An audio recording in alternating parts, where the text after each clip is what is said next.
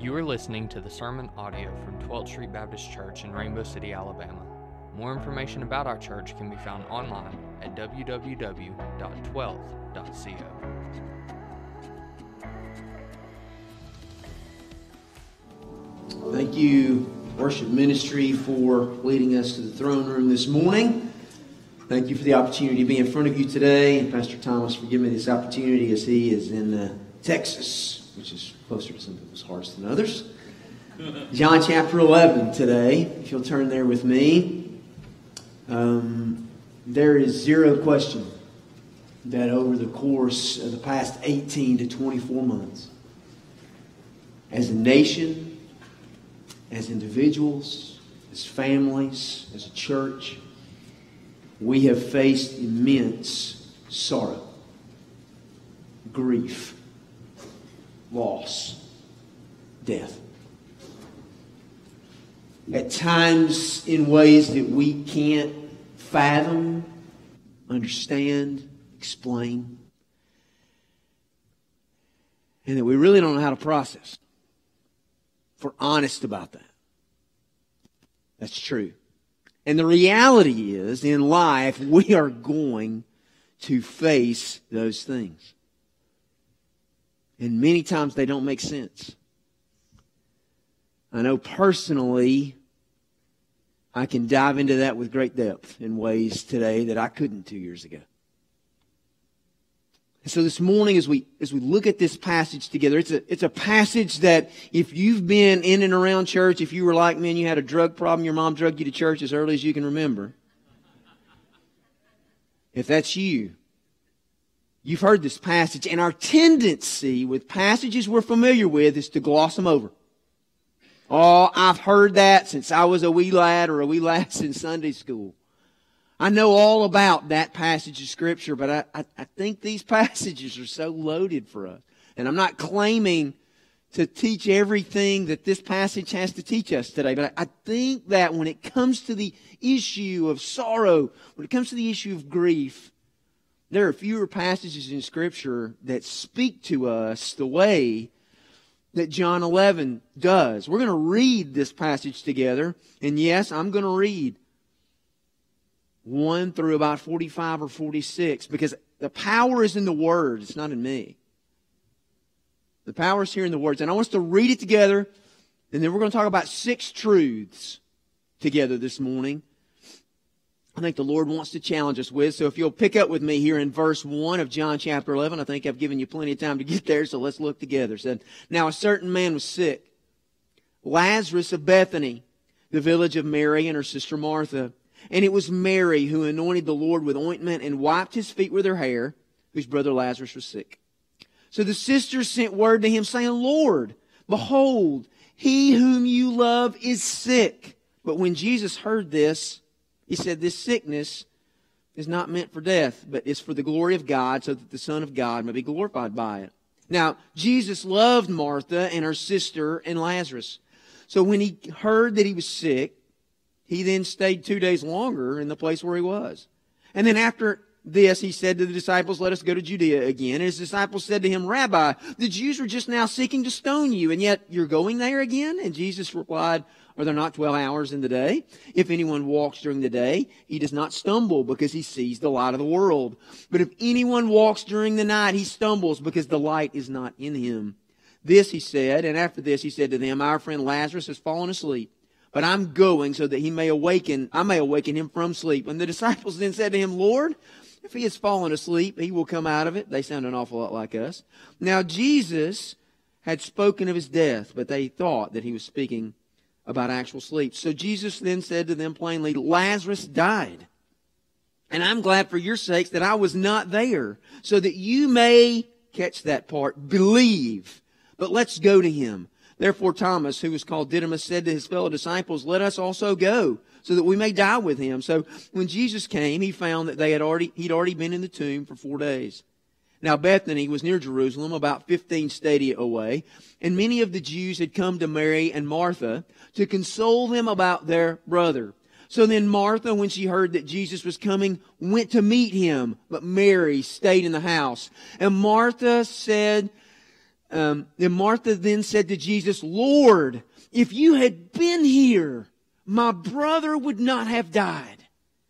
Even now I know that whatever you ask of God, He will give you.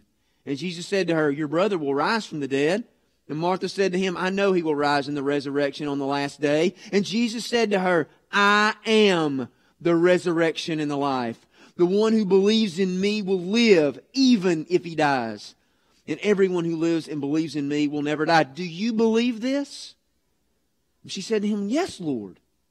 I've come to believe that you are the Christ, the Son of God, and He who comes into the world. And when she'd said this, she left and called Mary, her sister, saying secretly, the teacher is here and He's calling for you. And when she heard this, she got up quickly and came to Him. Now, Jesus had not yet come into the village, but was still at the place where Martha met Him. And then the Jews who were with her in the house and were consoling her, when they saw that Mary had gotten up quickly and left, they followed her, thinking she was going to the tomb to weep there. So when Mary came to the place where Jesus was, she saw Him and fell at His feet, saying to Him, Lord, if you had been here, my brother would not have died. Therefore, when Jesus saw her weeping, and the Jews who came with her also weeping, He was deeply moved in His spirit and was troubled. And He said, where have you laid Him? And they said to Him, Lord, come and see. Jesus wept. So the Jews were saying, see how He loved him? But some of them said, could this man who opened the eyes of the man who was blind not have also kept this man from dying? So Jesus, again, being deeply moved within, came to the tomb. Now, it was a cave, and a stone was lying against it. And Jesus said, remove the stone. And Martha, the sister of the deceased, said to Him, Lord, by this time there will be a stench, for he's been dead for 4 days. And Jesus said to her, did I not say to you that if you believe, you will see the glory of God? So they removed the stone, and Jesus raised His eyes and said, Father, I thank you that you heard me. But I knew that you always hear me. Nevertheless, because of the people standing around, I said it so that they may believe that you sent me. And when He had said these things, He cried out with a loud voice, Lazarus, come out! And out came the man who had died, bound hand and foot with wrappings. And his face was wrapped around with a cloth. And Jesus said to them, unbind him and let him go. Verse 45. Therefore, many of the Jews who came to Mary and saw what He had done believed in Him. Let's pray. Lord, we are so aware when we read your word of the power that you possess. A power that is unmatchable and unfathomable here on planet Earth. Lord, we see that in the resurrection of Lazarus, and yet we so often walk through life uncertain and not trusting. Lord, I know there are many here today who have suffered great loss. Maybe you're going through it right now. So, Lord, this morning as we unpack your word, let your Holy Spirit guide and direct our hearts and our words for your glory, for the sake of the name of Jesus. Amen. 7 truths I want us to see this morning from this passage. There are many others we could pull, but we want to focus on these 7 today. Truth number 1, sickness, pain, sorrow, and death are guaranteed in a world corrupted by sin. They are guaranteed in a world corrupted by sin. Look at what Scripture tells us. Genesis chapter 3. Yeah, we're going there. Genesis 3:19. Here it is. By the sweat of your face you shall eat bread until you return to the ground, because from it you were taken, for you are dust, and to dust you shall return. Those are the words that God spoke to Adam. You're dust, and you're going back to dust. It is true, statistically speaking, because we've heard a lot of statistics the last 18 months. But here's the statistic that is so true for all of us. 1 out of every 1 people die. That statistic never changes. You know what I mean? Jesus Christ, the Son of God, is the only human being who lived and who will ever live, will not face this thing of death unless we're here when Jesus comes back and He calls us home then, and that's a different statistic for a different day. Ecclesiastes chapter 3, verse 20. All go to the same place. All came from dust, and all return to the dust. That's what it says. But perhaps nobody summarizes how sin has impacted our world more than the Apostle Paul does in Romans chapter 8. And I want to read verses 18 through 24. For I consider that the sufferings of this present time, is that applicable this morning? The sufferings of this present time are not worthy to be compared with the glory that is to be revealed to us. For the eagerly awaiting creation waits for the revealing of the sons and daughters of God. Listen to this. For the creation was subjected to futility, not willingly, but because of Him who subjected it, in hope that the creation itself will also be set free from its slavery to corruption into the freedom of the glory of the children of God. For we know that the whole creation groans and suffers the pains of childbirth together until now. And not only that, but we also ourselves, having the first fruits of the Spirit, even we ourselves groan with ourselves, waiting eagerly for our adoption as sons and daughters, for the redemption of our body. For in hope we have been saved. But hope that is seen is not hope. For who hopes for what has already been seen? But if we hope for what we do not see, through perseverance we wait eagerly for it. You see, the word futility in this passage means literally emptiness and nothingness. The whole creation has been subjected to nothingness. Everything is groaning. It's yearning for rightfulness with its Creator. That's the world we live in. We turn on the news, we watch it, we see it. We turn on the Discovery Channel and we see the lion chasing the gazelle. The gazelle is not in a moment of happiness. You know what I'm saying? It's been subjected to death, just like everything else. But they didn't sin. It was the sin in the garden that subjected all creation to futility. Everything has been subjected to it. Everything is corrupted by sin. You, me, the whole world. There's nothing that has escaped it. It used the word groan, and here's what's interesting about the word groan. It's not a singular word. It means it's a common, shared calamity. It's shared. It's not just for one, but for all. When a child dies in a car accident, or cancer's diagnosed, or a global pandemic hits and takes from us one we love, we all experience this. We all endure it together. That's what that's saying. It's sickness driven by this futility that causes Mary and Martha to call for Jesus to come and heal their sick brother. Their brother's sick. Jesus, come. They know that Jesus can do it. Jesus, come heal our brother. We don't know what the illness was. We don't know what Lazarus had. But we know that he died. And they had Jesus in their life like we do. He'd given meaning to their life. He'd explained everything that they could understand. So surely He would come and deliver their brother. Surely He would do that because, please Jesus, come. They beg Him, right? You prayed that prayer before? Lord, come.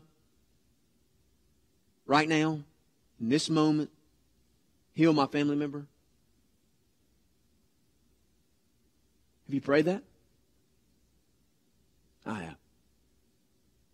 And the reality is many of us have. And if you haven't, I'm not trying to be a downer this morning, but the truth is that will happen at some point in your life. You'll hit your knees in sorrow, praying for God to intervene, for Jesus to step in and do the miraculous. And He can. And He can. Truth two. Don't forget this one. Jesus loves His followers. He loves His followers. This is a truth we know. We sing about it. How marvelous, how wonderful, right? Is my Savior's love. We sing it. Do we believe it? Do we trust it? Do we know it? The interesting thing is we often fall short of understanding just how much God loves us. And John packs a lot here, and English causes us to miss it. There goes that English again. Verse 3. Mary and Martha send to Jesus, and they say, Lord, the one that you love is sick. It's the Greek word phileo. Jesus, the one you love like a brother, He's your dude. He's sick. You love Him like His family, Jesus. He's sick. Come heal Him. Come heal your brother, Jesus. That's basically the statement. You look later on in verse 36, the Jewish observers are there. Behold, they say, behold how He loved him. It's that word phileo again. Brotherly love. They say, man, look how much He loved Lazarus like he was a family member. They observe Jesus loving, but John packs something in between the parentheses here. There's 3 times love is mentioned in this passage. And the human side of Mary and Martha and these observers see it as, man, this great familial brotherly love. But if we look back at verse 5, John tells us something really important. It says Jesus loved Martha and her sister and Lazarus, and it's not the same word, loved. It's not. John, who's looking back on everything, recognizes that they didn't see. John says, look, Jesus loved them. And it's not phileo. It's agape. It is a selfless, sacrificing love that is humanly impossible to create. It only flows from the throne room of heaven. And John is telling us that Jesus loved Mary and Martha and Lazarus with this supernatural love that we can't comprehend. It's the love that caused Him to go, I know heaven's perfect. I know I got it all figured out, but what I'm going to do is I'm going to step out of heaven's perfection down to earth. I'm going to come as a baby, and I'm going to suffer all the pains and sufferings of a human being, and then I'm going to die, and I'm going to spill my blood on the cross for these people because I love them. That's the truth of what we see about this word. And it's interesting, something really just to dive in on about this love for just a minute. I want to remind us, brothers and sisters, that Jesus' love never leaves us. I know sometimes it feels like it. Sometimes it feels like we pray and the prayers are bouncing off the ceiling. Sometimes it feels like we pray and our prayers are unheard. But I want you to recognize what Paul writes to us in Romans chapter 8. But in all these things we overwhelmingly conquer through Him who loved us. For I am convinced that neither death nor life, angels nor principalities, nor things present, nor things to come, nor powers, nor height, nor depth, nor any other created thing will be able to separate us from the love of God that is in Christ Jesus our Lord. See, God loves us, and nothing will ever separate us from His love. That is a reality. It's important in these moments when we're going through this great grief and suffering to be reminded about that overwhelming, all-present, all-encompassing love of Jesus that never fails. You might feel abandoned by friends. You might feel abandoned by family. You might feel abandoned by everybody, but I can guarantee you, you have not been abandoned by the lover of your soul. And that is a reality. We also want to see that Jesus' love is compassionate and it's sympathetic. Look at verse 33 and 38. He said He was deeply moved in His spirit. What does this mean? It means that Jesus was angry because of what sin had done to His friend. Jesus was angry. It's that sad anger. And he's so upset because he sees the grief. And he sees it on an even deeper level than we see it, because he looks at it and he sees the eternality of those who will never trust Him. And he knows the the impact that sin has had. And right here it's visible in the loss of his friend. It also says he's greatly troubled. He was not just moved because of what sin had done, but he was greatly agitated.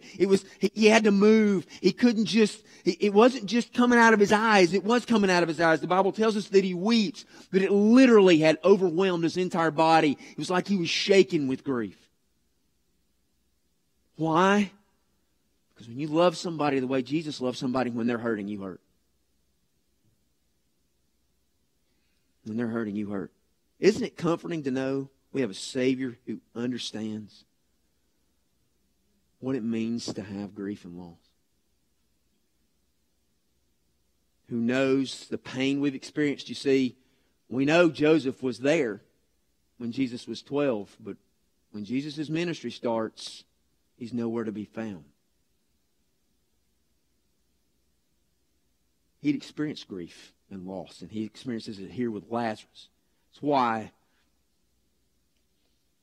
it's written, cast all your cares on him, because he cares for you. But here's the question, how can a Savior, a God who loves us this way, allow such tragedy in our lives? It's a fair question. Because as parents, we want to do everything we can to insulate our kids from bad stuff happening. Is that true? Moms and dads and grandparents are even more that way. They want a big bubble around their grandkids. Right? You know, Mary and Martha's statement resonates with us, doesn't it? If you had been here, our brother wouldn't have died. Jesus, you could have stopped. There's almost this accusational tone in what they're saying. If you'd have been here, Jesus, our brother wouldn't have died. You could have stopped it. If you loved us, why didn't you come? Doesn't make sense that would happen. You ever ask God that question? Why didn't you stop it? Why didn't you heal? Why didn't you answer my prayer the way I asked it? Fact 3. Sometimes God's answer to our prayer is not what we want. You won't hear that everywhere, but it's true. Jesus delayed his arrival, and notice, it was not an accident. Did you notice that?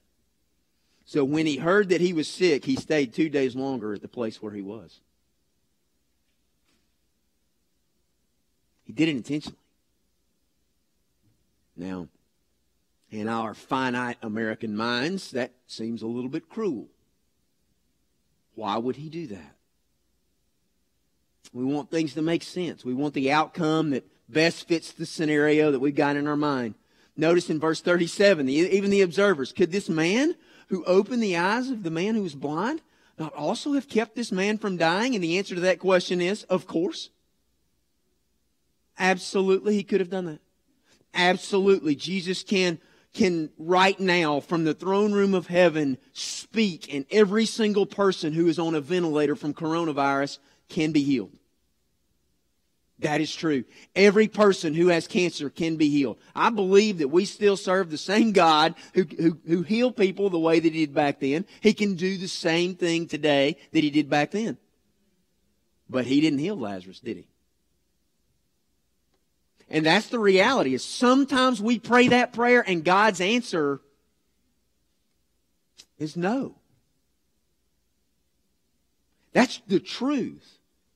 You see, Isaiah tells us that his ways are not our ways, and his thoughts are not our thoughts. Jesus prays in the garden, Father, if it's possible, let this cup pass from me. You see what? The pain, the suffering of the moment. Lord, Dad, if there's any way this is possible. And then Jesus says what? Let not my will, but your will be done.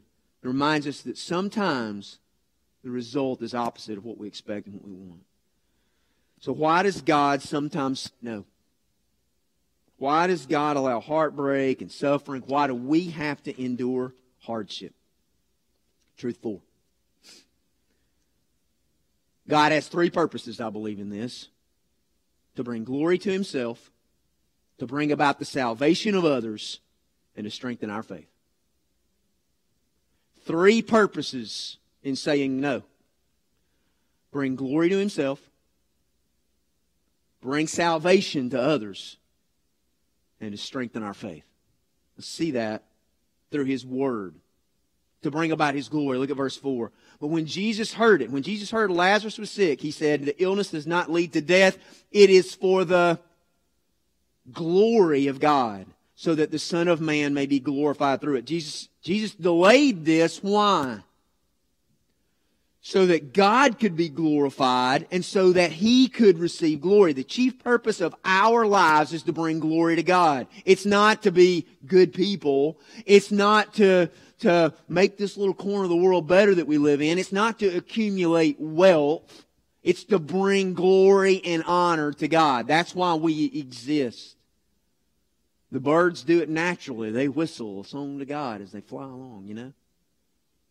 But that's what we're here to do. When God doesn't answer prayers the way we want, we must rest in the fact that He is using this situation to bring glory to Himself. In fact, I want to challenge us when we're going through sorrow that our initial prayer after saying, Lord, would you heal, is followed up by saying, Lord, whatever happens here, I want you to get the glory from it. That's biblical, folks. And that's the prayer we need to have in our heart. In my life, one of my favorite songs, in my life, Lord, be glorified, right? In this mess, Lord. In this death, Lord.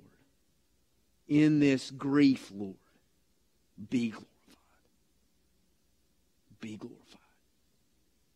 It's also to bring about salvation. Verse 42, but I knew that you always hear me. Jesus is praying, nevertheless, because of the people standing around, I said it so that they may believe that you sent me. Verse 45, many of the Jews, therefore, who had come with Mary and Martha and had seen what Jesus did, believed in Him. One of the greatest things that can happen through any tragedy is for someone to be brought to faith in Jesus. It's one of the greatest things that can happen through tragedy is that someone is brought to faith in Jesus.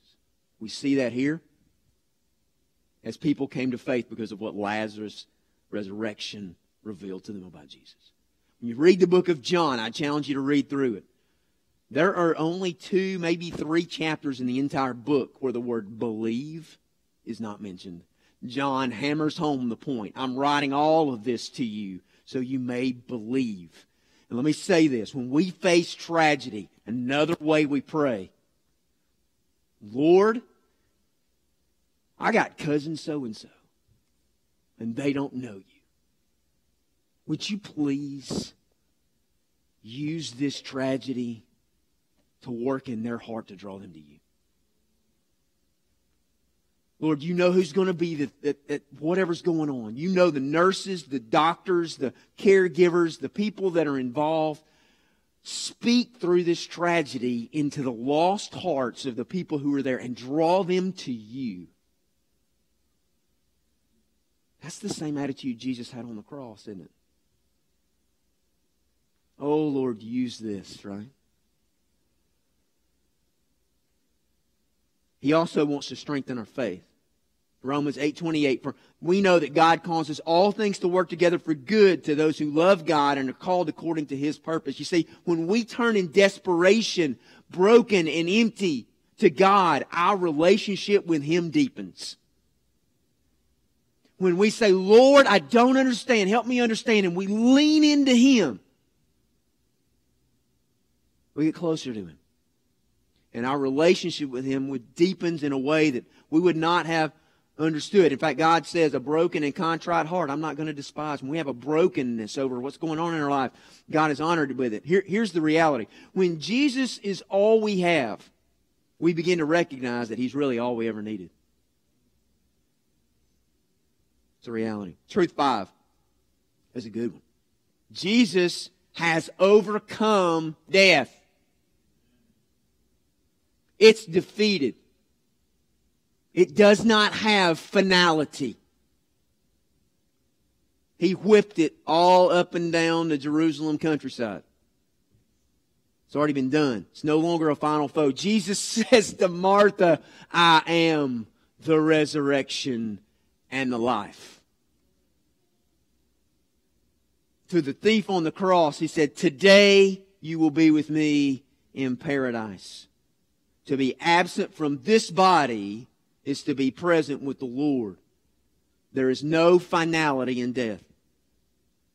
Jesus has provided life through His resurrection. That is a reality.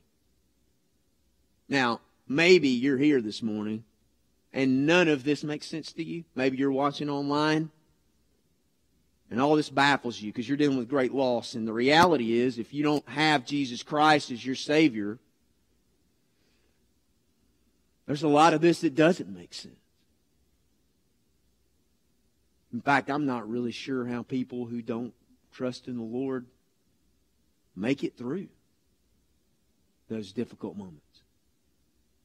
I'm not really sure.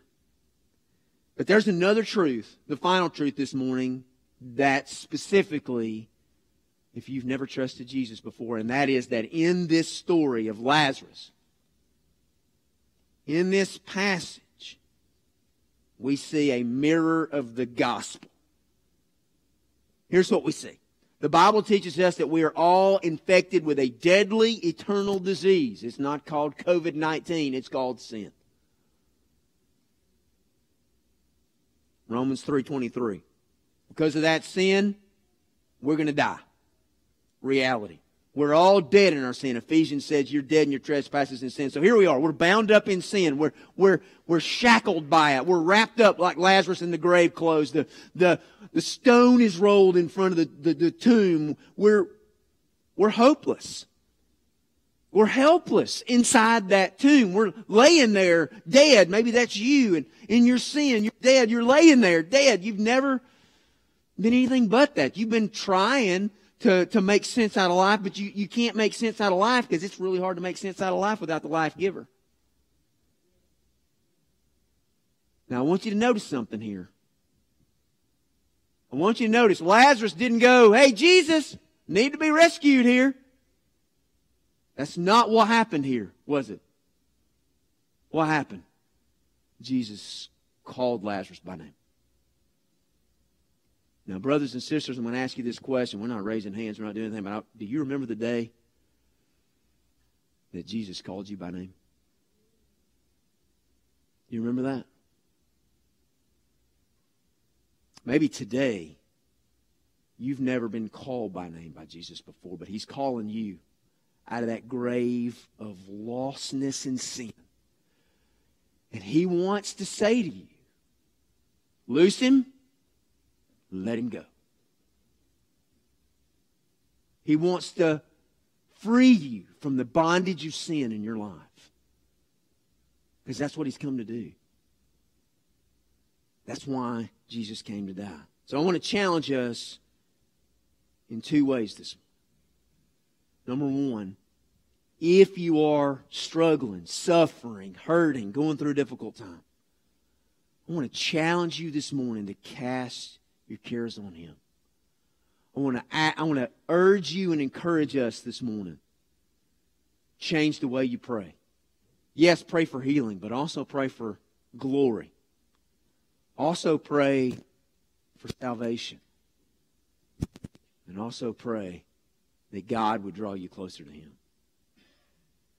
I want to challenge you there. Maybe you just need to unload this. I'm going to be down here in just a minute.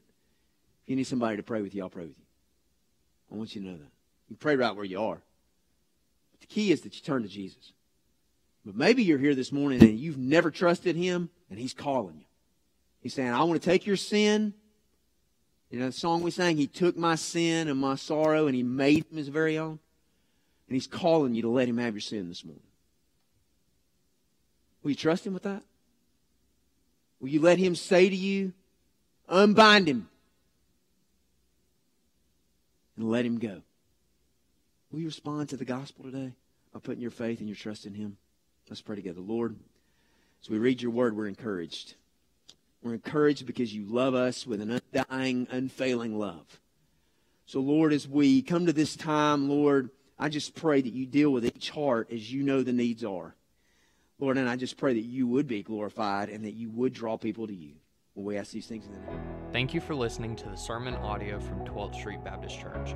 Feel free to share this with anyone you meet, and we pray that this sermon helps you to be more like Jesus as 12th Street seeks to make apprentices of Jesus by being a family for families.